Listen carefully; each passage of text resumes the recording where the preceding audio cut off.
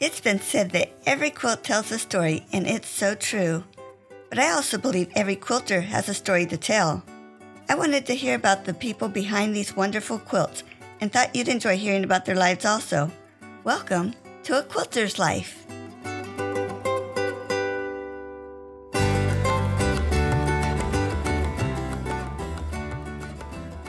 Quilters are so wonderful, and I'm so happy to have the opportunity to get to know so many of you through this podcast. Although I had interviewed a wonderful quilter for this week's episode, I emailed her to let her know I wouldn't have the time to properly edit the episode because my mother passed away Friday, April 29th, 2022. I also had to contact another guest that I was to interview on the 29th that I will have the opportunity to interview later. You all are so kind and compassionate, yet I didn't want to miss having an episode out there for those of you that look forward to a story each week. So I decided to share a little about my mother and show you a few quilts that we worked on together. Each week I post pictures of quilts that the quilter has made on their episode page, so if you miss seeing their quilts, they're on A Quilter's Life website. And this week I'll be posting the quilts I made with my mom. My mom, Janet Jarvis, was born and raised in Newcastle, Pennsylvania. She went to 1 year at Practical Bible Training School after high school where she met my father. She met my grandfather once before my parents were married. My father took her home to visit his father in the hospital. My grandfather asked my dad if he had taken her to the cemetery. Well, my aunts and my grandmother laughed when my father told them what my grandfather had said. So later Mom asked him why everyone laughed. The story was told that a man had taken a girl to the cemetery. He said, "My grandfather is buried here and my grandmother is buried beside him." They moved to the next plot and he said, "My father is buried here and my mother is buried beside him." Then he turned to her and said, "I will be buried here. Will you be buried beside me?" Probably not too long after that, my father did take Mom to the cemetery, and she knew what was coming because of this story. They were married that following summer. Over the years, they worked in churches in New York, Indiana, and California. After I was in junior high school, Mom decided to get a job outside of the home. Part of the interview process for one of the jobs was putting a puzzle together. She did very well with that, so she was hired to do gift wrap in a department store.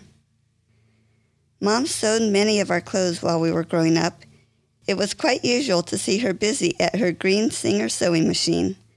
As I mentioned in a previous episode, Mom had me start on a quilt by cutting out rectangles using a 3x5 card as a pattern. I never finished cutting out the blocks, and I don't know what happened to them, but it never was finished. In my teen years, my family was in a terrible automobile accident.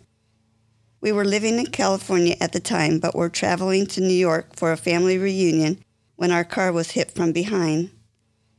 My father was severely injured. He tried to go back to work, but because of the terrible headaches from the accident, he couldn't concentrate to do the work. Mom had to be so strong during the rest of the years taking care of Dad. I don't think she ever realized how strong she could be. In 1995, my parents moved from California to Ohio to live near me. Mom was so happy to be back near family. She also loved to have the seasons that she missed while in California. One day in the fall, she was spotted holding out her arms while the leaves were falling. She didn't realize anyone was looking. I can only picture the joy she was feeling. After my father passed away in 2009, Mom moved in with me and my husband Guthrie. This coincided with Guthrie and I moving to North Carolina. It was during this time that I fell in love with quilting. She always enjoyed seeing what I was working on, and as I mentioned, we worked on a couple quilts together. The first quilt we worked on was a blue quilt. She had cross-stitched some blocks.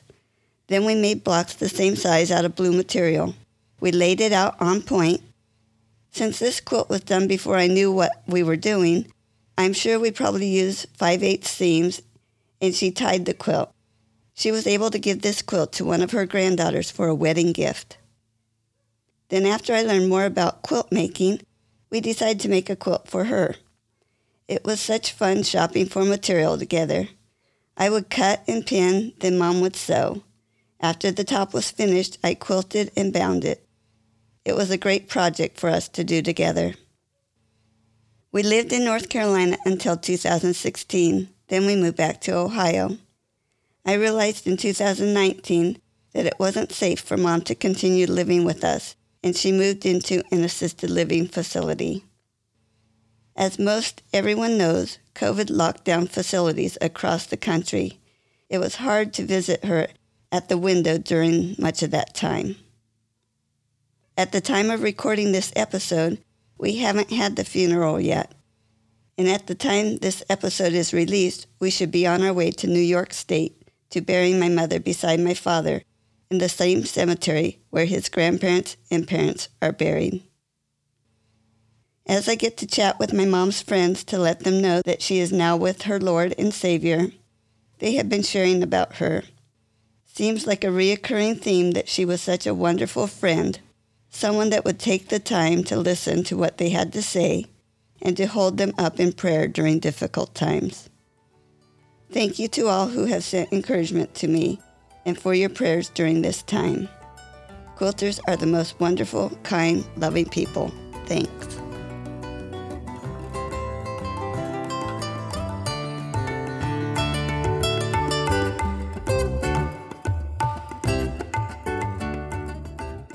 You can find more stories on aquilterslife.com or subscribe on your favorite podcast player so each episode will be downloaded automatically.